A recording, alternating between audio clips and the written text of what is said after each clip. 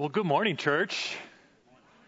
We have not met, but allow me to introduce myself briefly. My name is Eric Groezinger. I am one of the pastors that has the opportunity to serve at Faith Bible Church in Cedar Rapids. I've been there for about 7.5 years, and it's an honor to be with you this morning.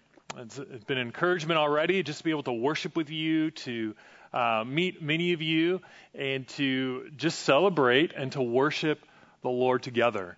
And so I bring greetings to you from Pastor Steve at Faith Bible, and know that we have a kindred spirit with one another. And so it's an honor and a joy to be here today. As we jump in, I want to ask if we just pray for God to bless our time in His Word, and that He would be present, and that we would be able to respond to Him. So join me as I pray and we jump into God's Word this morning. Father God, we have already been worshiping you through our words, through our music this morning. And Father, you are the only one who is worthy of worship. And so we give you all that praise and all that glory and all that honor. We're grateful for the opportunity that we have to be together here today, freely to gather, to worship, to encourage one another, and to hear from your word. So Father, I pray that you would open our hearts, open our minds to what you want to teach us. Pray that your Spirit would be at work, convicting us and guiding us as we move from this place into our everyday lives. We just pray all this in your name. Amen. Well, growing up, I never claimed to be a poet, nor do I still have any gifts or experience in being one. But if you're one who likes poetry, or maybe you've studied poetry yourself, the name Henry Wadsworth Longfellow is probably on that list. Longfellow was no doubt one of the prominent poets and Americans of his day. You might be familiar with some of his work that he's written. Paul Revere's Ride is one example. But did you know that he also wrote a very well-known Christmas poem called I Heard the Bells on Christmas Day? Later it was put to music, and we sing it routinely every year around Christmas time. Maybe you've sung it yourself. I'm going to spare you me singing it today. I don't want to be booed off the stage. But let me read to you the first verse of this song. I heard the bells on Christmas Day, their old familiar carols play, and wild and sweet the world's repeat of peace on earth, goodwill to men. Well, although there were actually 7 stanzas to that poem that Longfellow wrote, what may be lesser known is that when he originally wrote that poem and when that was put to music, 3 of the middle stanzas were actually removed. And many of them are still not sung today. Well, Longfellow wrote that poem on Christmas Day in 1863. But the backstory of that poem started actually a few years prior to that. Back in 1861, Longfellow lost his second wife of 18 years due to an accidental fire in their home. His wife's dress caught on fire, and they weren't able to extinguish it quickly enough. And as a result of that, Longfellow was so grieved, he pulled himself back from the public eye to deal with his grief and the loss for the next year. And he really struggled through that loss. In fact, on Christmas Day, 1862, Longfellow wrote this in his journal. A Merry Christmas, says the children, but there is no more for me. Just a few months later, after he wrote that, in the March of 1863, in the height of the Civil War, he learned that his son Charlie had secretly run off to enlist in the Union Army, fight for his country, much to his father's dismay and disapproval. Charlie was later shot in the battle, almost paralyzed, and was returned home to be cared for by his father and to be nursed on a long journey back to health. And it was during those days and those trying experiences as a single father that Longfellow wrote this poem as he heard the Christmas bells tolling outside of his window. And although you might be familiar with many of the stanzas, I want to share with you some of the words from the stanzas that we don't often hear. Then from each black, accursed mouth, the cannon thundered in the south, and with the sound the carols drowned of peace on earth, goodwill to men. And in despair I bowed my head.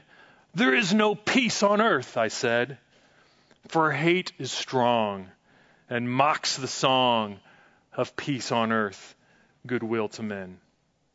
Well, Henry just kind of took a little bit of a left turn there. Now, why would I choose to introduce our time together by sharing with you the backstory of this great poem and this poet? Well, maybe you've never had a Longfellow Christmas, but I think we've all personally lived through some Longfellow times, haven't we? We've had quite a few challenging years as of late.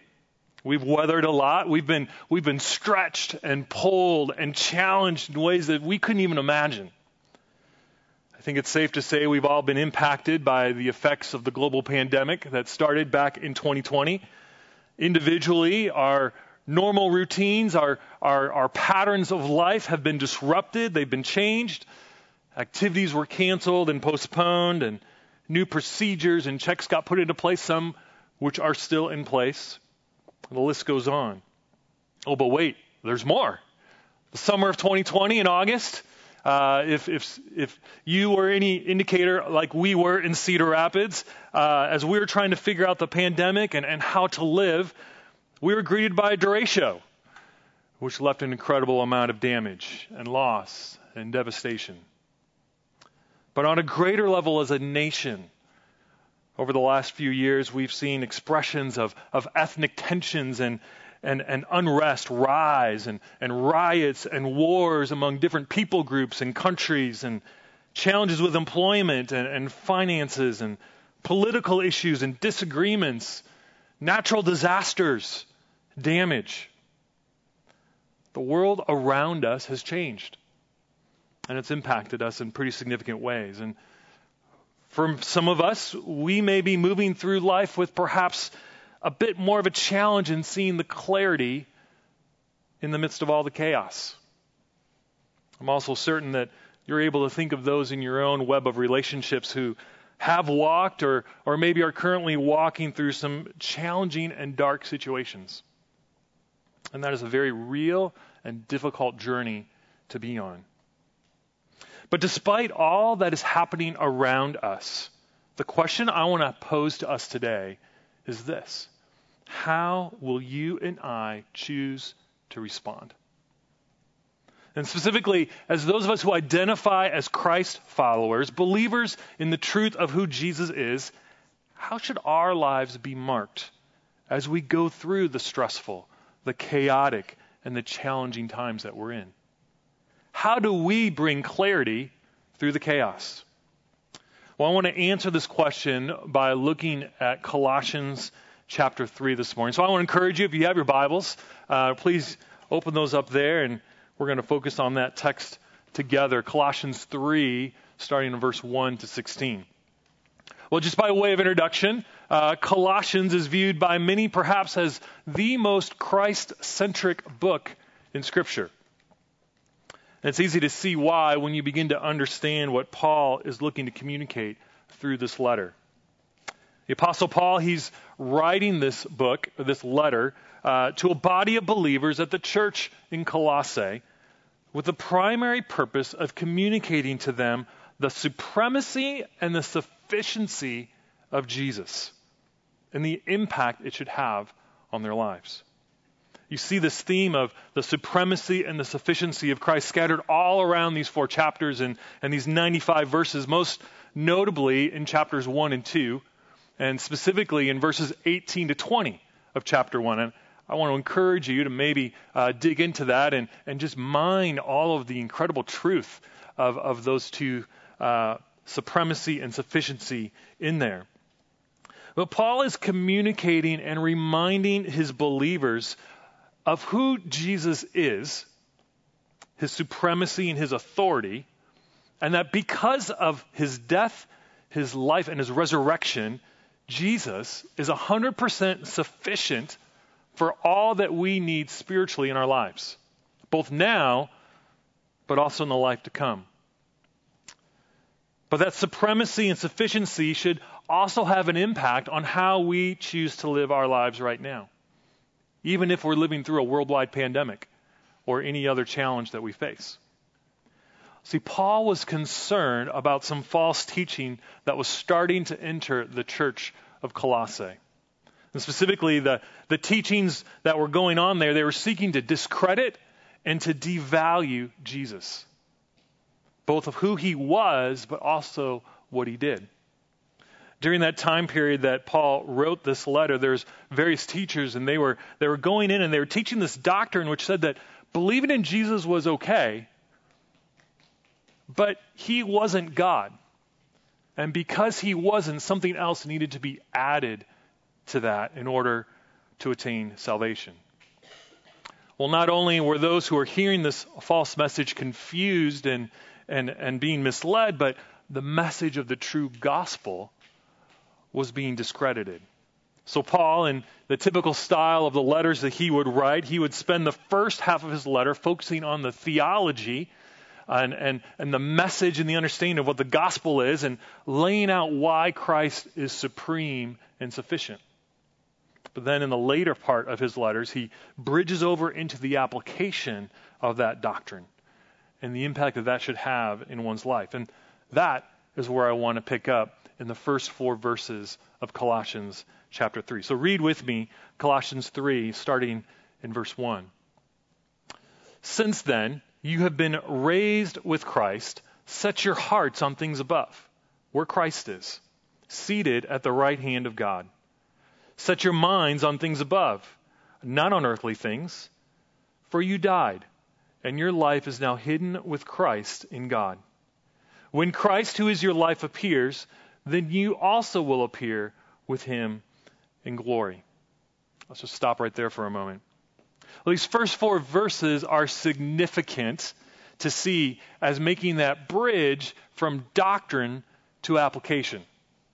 Because if we don't acknowledge what Paul is communicating here in these first 4 verses and reminding us of, we misunderstand what the true gospel is.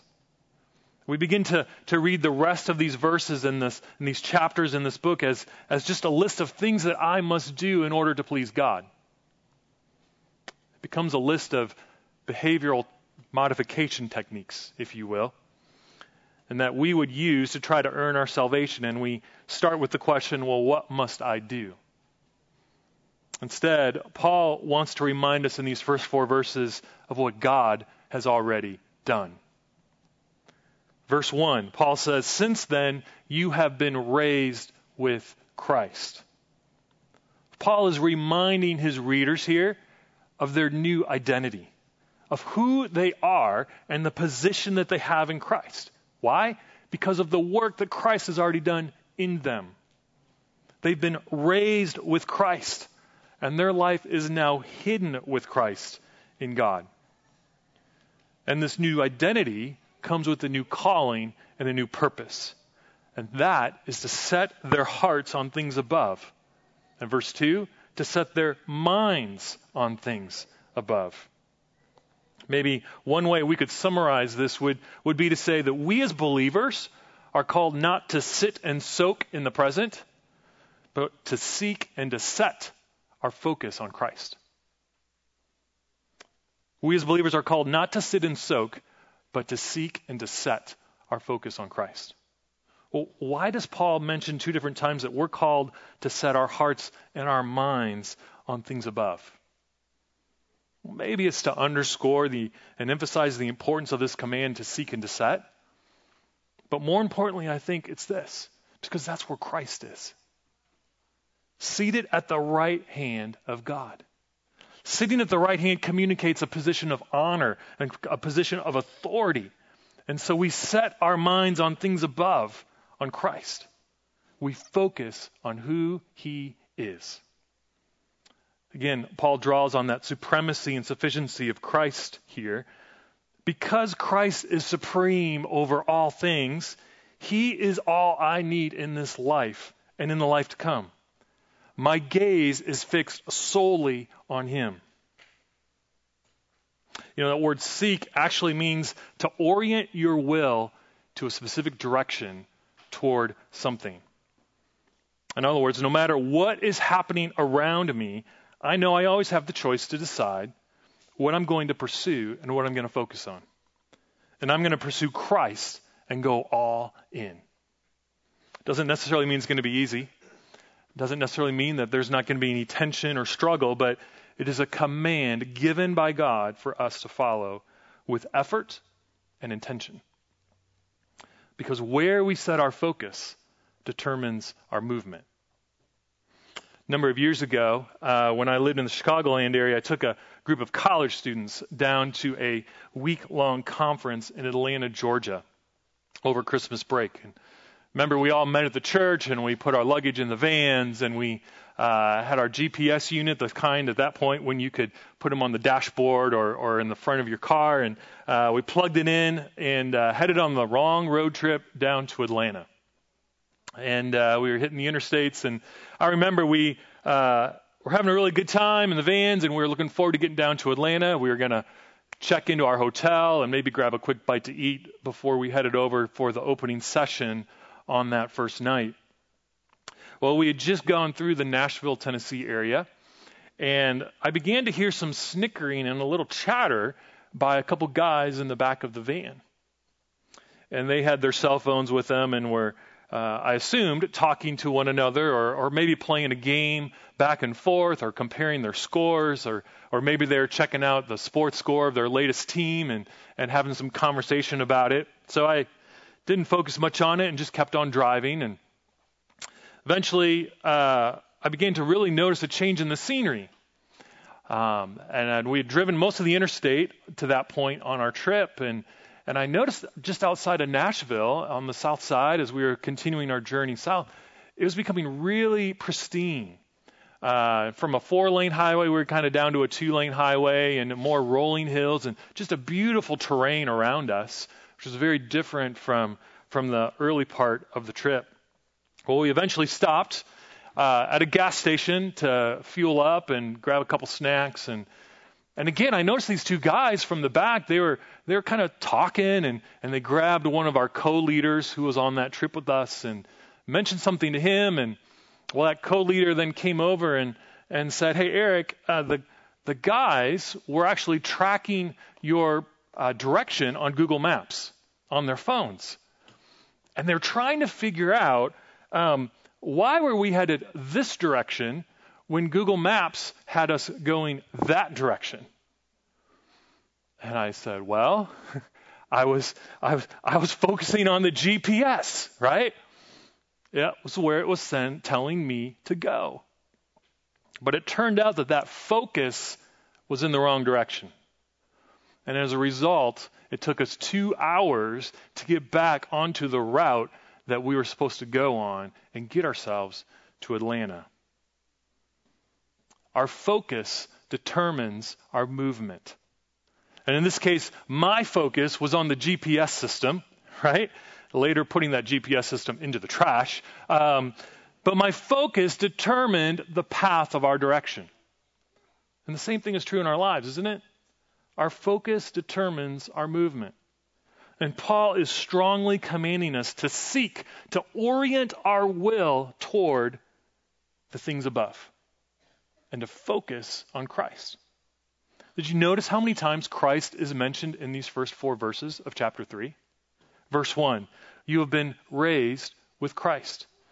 Another one, verse 1, set your hearts on things above where Christ is. Verse 3, for you died and your life is now hidden with Christ in God. Verse 4, when Christ, who is your life, appears. 4 different times Paul references Christ, Christ, Christ, Christ. It's all about him. And Paul's saying, hey, as you focus your heart and your mind on Christ, Christ who has raised you up from the dead, has given you a new life, a new purpose, and a new identity, and a new calling, your life is going to be markedly different. No longer are you going to sit and soak in the present world and the situations that you're in, but you've given the invitation and the calling to seek and to set your gaze on him, learning how he wants you to live. So let me ask you this. What are you allowing your heart and your mind to focus on right now? What is it that your heart and mind are seeking after? For some of us, maybe situations that are happening in the world right now or in your own life have put you in an unhealthy state of fear and anxiety as you listen or as you read the daily news. You find yourself sitting too much in the informational overload that is coming into us. And it's affected where your heart and your mind are focused. Maybe it's other things. It's so easy for us to get sidetracked, to recalculate it from where our focus is meant to be, like I was in my van ride. For me, worry and anxiety is one area that I have battled a lot in my mind. Beginning back in middle school, high school, I really began to find myself worrying about the unknown, having anxiety about what may or may not happen, or how the situation is going to work out. Well, what if it doesn't work out? Or what am I going to do in my future? How is this person going to respond to something that I do or say? And that worry and that anxiety, it held my mind captive for a long time. Some of those worries and those fears, they kept coming back over and over and over again. School, family, job, relationships, future plans, so on and so on. But I began to have some godly friends and mentors who began to speak into my life and begin to challenge my thinking and the root issues of some of those situations and what was causing that worry to creep up. At the same time, I began to study and to focus on verses like these from Colossians chapter 3 or I think of Romans 12 that challenges me to be transformed by the renewing of my mind, or Matthew 6 where we're called not to worry about things, right? Or Philippians 4, 6 and 7, do not be anxious about anything. But in every situation, by prayer and petition, with thanksgiving, let your requests be made known to God. And the peace of God, which transcends all understanding, will guard your hearts and your minds in Christ Jesus. Specifically in college, I remember typing these verses in my computer and printing them out or writing them on little index cards, and I would stick them on my wall or in the bathroom or in my door or really behind and beside my bed. So every time I would go to bed, before I would hit my head on the pillow, I would read those verses, and as soon as I woke up in the morning, I would read them again. And little by little, they began to become ingrained in me and to reorient my mind on the things above. Little by little, seeking after God's word on a continual and consistent basis has helped me maintain my focus on things above. Am I perfect? Absolutely not. I still struggle at times. Sometimes I'm waking up at 1 or 2 or 3 in the morning and I have an anxious thought or a worry, right? But because I've had those verses so close to me and I've used them in the past, I have a tool at my disposal. And I have a tool that I can begin to use to pull my focus back and to fix my mind, to set my mind once again on the things of Christ. Why do I share that with you? It's because I've seen how God's word is powerful and true. And it's brought me a perspective and a peace that I've needed to be reminded of, and one that I hope can serve you as well. Is it any surprise that Paul says later on in Colossians chapter 3, verse 15, he says, let the peace of Christ rule in your hearts, since as members of one body you were called to peace. Because that's exactly what I've received, and I've sought to set my mind and my heart on things above. So I ask you again, as a believer in Jesus, what are you allowing your heart and your mind to focus on right now?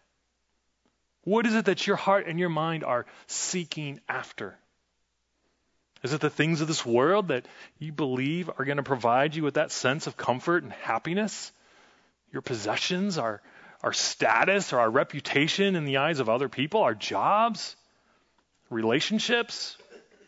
Are we looking for comfort and peace in our stock portfolios, our retirement plans? None of those things are going to provide a lasting peace and comfort in our lives. Only a personal and permanent relationship with the God of the universe, who knows you and knows me and sees us for who we are, can provide that peace and comfort that we're looking for. I want to encourage you to spend some time reflecting on these verses, and maybe there's an area that the Lord will have prompting you that you can focus and trust him more in. Because where we set our focus determines our movement. Well, Paul moves on in this passage, and he begins to describe how someone who has chosen to seek and to set their focus on Christ should now live. And he begins to outline the areas that are going to require putting some things to death or taking some things off and putting some other things on. You know, if we're honest, many times we just want to focus on changing our behavior and not think about changing our hearts and changing our minds, right? We think, well, if I do this, then I will change who I am. And God is saying, no, I've changed who you are so that your behavior will change. Look at what Paul says starting in verse 5. He says, put to death, therefore, whatever belongs to your earthly nature: sexual immorality, impurity, lust, evil desires, and greed, which is idolatry. Because of these, the wrath of God is coming. You used to walk in these ways in the life you once lived, but now you must also rid yourselves of all such things as these: anger, rage, malice, slander, filthy language from your lips. Do not lie to each other, since you have taken off your old self with its practices and have put on the new self, which is being renewed in the knowledge of the image of your Creator. Here, there is no Gentile or Jew, circumcised or uncircumcised, barbarian, Scythian, slave or free, but Christ is all and is in all. Well, there's a lot Paul is talking about in these verses, and the bottom line of what we need to understand here is this. Once we decide where we are going, that now decides what we will be wearing. Once we decide where we are going, that now decides what we will be wearing. You know, a couple years ago, I had the opportunity to lead a few wilderness backpacking trips with some students. We've taken students to Kentucky and to Montana specifically, and it's been a really fun treat for me to watch students spend 4 days and 3 nights backpacking in some of our national parks and national forests. Everything that we needed, we had to take with us. From sleeping gear in our tents to our food to our cooking supplies, even to our own personal things, of course.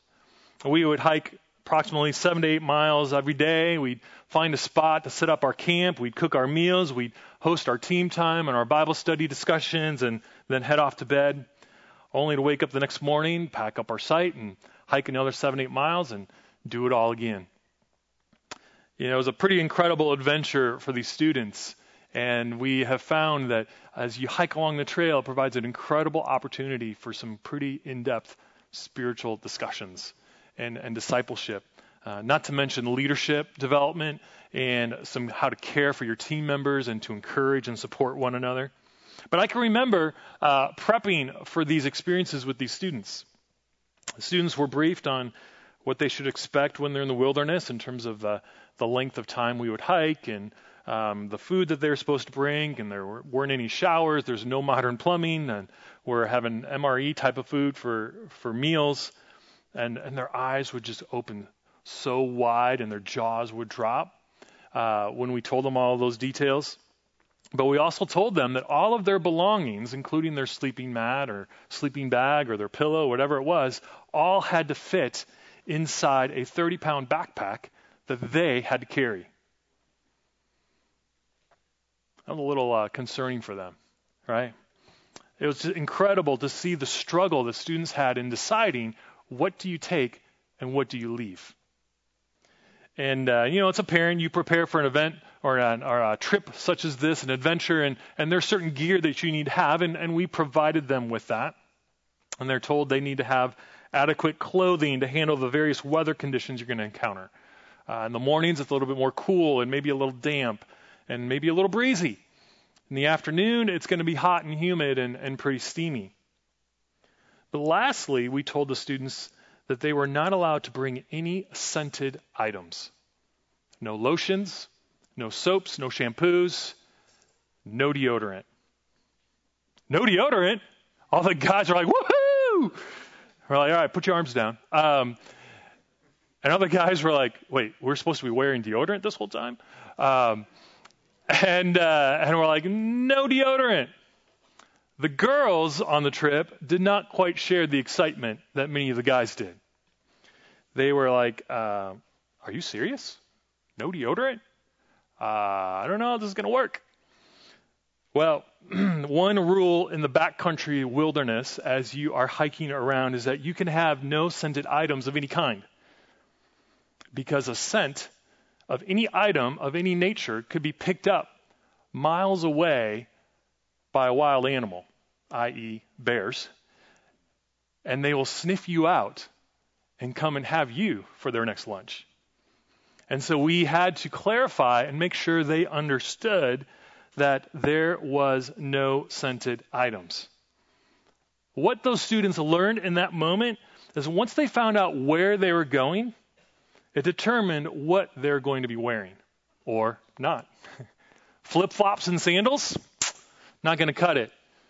When you're hiking in the woods, you need a good, sturdy pair of hiking boots. 6 sets of clothes? A hairdryer? Curling iron? Deodorant? No, and no. Where you're going determines what you will be wearing.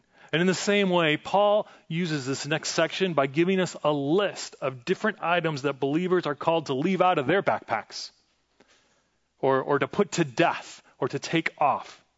Why? Because those things no longer define who we are. Galatians 2:20 says that I have been crucified with Christ. I no longer live, but Christ lives in me. The life I live in the body, I live by faith in the Son of God who loved me and gave himself for me. These things used to describe the actions that we would take. But remember in verse 3, our old selves have died and we have been given a new life that is now hidden in God. We're not going to dive into all these sins in detail, but this first list of sins that Paul describes in verse 5 primarily deals with sensual sins. Sexually related sins that occur outside the bounds of marriage as God's defined it. And what's interesting in this list is how Paul methodically moves from outward actions to internal motivation. Do you see that? The outward actions of sexual immorality and impurity, they wreak havoc and they destroy the lives of everyone that's involved. But those external actions are driven by the internal passions of lust and evil desires for things that are not ours to have.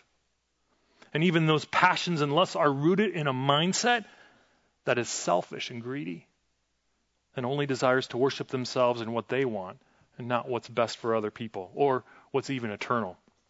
And again, it's like Paul's giving us another example of how our heart and our mental focus determines our movement. Do you see that? Paul says, you used to walk in these ways in the life that you once lived. But now as a follower of Christ, your focus and your direction is set. And it's time to put those things to death. In verse 8, Paul begins a second list, but interestingly, this one focuses more on our relationships with other people. Anger, rage, malice, slander, filthy language, and lying. Notice in this list, though, Paul draws the connections first from an internal mindset and then moves toward an external reality. It may start by having some internal anger or frustration with somebody, right? And if that's left unchecked, it can develop and begin to express itself externally as visible anger, rage, even malice, right? It's intent to cause harm or pain to somebody else. And before you know it, you're going to begin to use words that slander somebody else. Talk behind their backs or categorize them in ways that are unhealthy. And if it's left unchecked, it can even lead to filthy language coming out of your lips. In both of these lists, Paul is wanting us to see the importance of where is your heart focused. Those sins are rooted in selfishness. Regarding that first list, it's as if you're saying, I want something, even though it isn't mine, therefore I'm going to do whatever I can and whatever it takes to get it for myself. And that second list, I don't like you. I don't like something you've done to me, and I'm upset. Therefore, I'm going to do whatever I can to harm you, and that it'll help me. And Paul's like, no, not at all. You are being renewed in the knowledge, in the image of its creator. Verse 10. So live in that way. What would it look like instead of a response of anger or judgment or ridicule toward your coworker, your friend, or a family member based on something that happened? You instead paused and you responded in a manner that expressed grace, love, humility you have because of Christ. What would it look like if we put on what Paul describes for us in verses 12 to 15? Therefore, as God's chosen people, holy and dearly loved, clothe yourselves with compassion, kindness, humility, gentleness, and patience. Bear with each other. Forgive one another if any of you has grievance against someone. Forgive as the Lord forgave you. And over all these virtues, put on love, which binds them all together in perfect unity. Let the peace of Christ rule in your hearts, since as members of one body you are called to peace. And be thankful. Those are the clothes that we're called to put on. So let's walk that way. Where you are going determines what you will be wearing. And if we're committing ourselves to seeking and to setting our focus on Christ, then it's essential that we put on the characteristics and the qualities that reflect that. Not as a way to earn his love, not as a way for his approval, but as a response to the love and the approval that we've already received through Christ. How do we do it? Verse 16, I think, gives us the answer. Let the message of Christ dwell among you richly as you teach and admonish one another with all wisdom through psalms, hymns, and songs from the Spirit, singing to God with gratitude in your hearts. Isn't that a great verse? Let the word and the message of Christ dwell among you richly. Soak in God's word on your own and with a body of believers. Go on walks, meditate on his word. Find time to sit and to read a section of scripture completely uninterrupted. Turn off your phone. Silence the distractions. Let the truth of what is being said begin to transform and lead you. Man, maybe can I encourage you a little bit? Maybe you want to take these two lists that Paul gives us in that previous section and use them as a prayer prompt through these characteristics of the old and the new. Ask God to show you, what do I need to put to death from this list? What do I need to put on from this list? Ask God for the strength to obey. He longs to hear from you. He longs to commune with you. What an incredible opportunity we have to approach the throne. But reading scripture, praying isn't just something that we do on our own, right? There's a benefit, there's a blessing to talking about what God is teaching you and to be able to pray with one another in community, which is why I so love being gathered as the body of believers. Become connected with one another, encourage one another, and to spur one another on with what God is teaching you. Pray for one another. We need each other. And God has designed us in a unique way where we can help each other in this journey of seeking and setting our hearts and our minds on Christ. How do we get clarity through the chaos? We seek and set our focus on Christ. And as a result, we take off and we put on what we're called to wear. Under the guidance of the Holy Spirit, when we allow God's word to transform us to be more and more like his Son, to live differently in the midst of the chaos. Henry Wadsworth Longfellow's poem turned a little dark, and I shared that last stanza with you. But as he continued writing that poem, he realized that those Christmas bells that he was hearing out his window didn't stop. There may have been difficulty and trials and chaos all around in Longfellow's life, but he noticed that the bells pressed on, and he closed with his final stanza in these words. Then rang the bells more loud and deep. God is not dead, nor doth he sleep. The wrong shall fail, and the right prevail. With peace on earth, goodwill to men. What's Longfellow's conclusion? When he set his focus on the things of this world and the situations that were occurring around him, he was left with nothing but fear and worry and confusion, and that led him to a deeper longing and searching for something deeper. But when he fixed his eyes upward, he was reminded of the truth that God is not dead. He will prevail. And although Longfellow, to the best of my knowledge, had a different spiritual belief than we do, he was correct in saying that right will prevail. Hope is present in the midst of the chaos if we choose to seek and to set our focus on him. So I want to encourage us today. There's so much chaos and challenge in our world.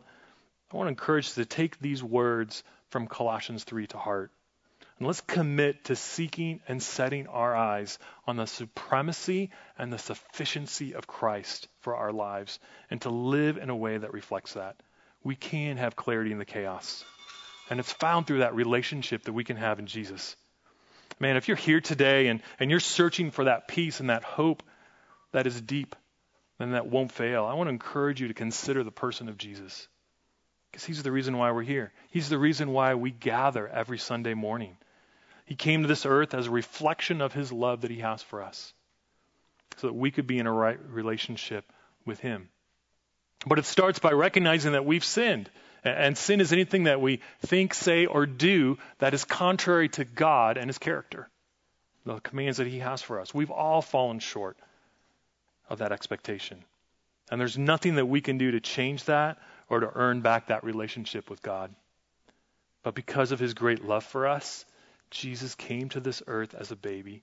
And later on, as he grew up, he took on the punishment himself for our sin. And he died on the cross in our place.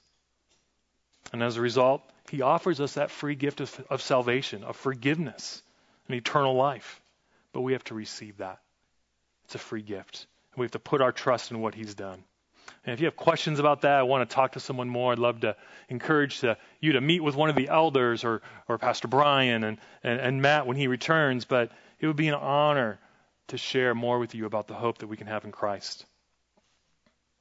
Well, as we prepare to transition to a time of communion this morning, we approach this time remembering that sacrifice, remembering what Christ has done on our behalf, and also remember that that was part of his eternal plan of reconciling and restoring us to himself, because we are unable to do that ourselves. He willingly allowed his body to be broken, his blood to be shed, so we could be forgiven. Like I said earlier, Scripture tells us this isn't something we can do on our own, but only through putting our faith and trust in him. Ephesians 2, 8 and 9, it says, "It is by grace that you have been saved through faith. This is not from yourselves. It is the gift of God, not by works, so that no one can boast." It's the free gift of salvation that Jesus offers us, and it's only available by grace through faith. So, and we want to remember the significance and the importance of that act by taking communion together.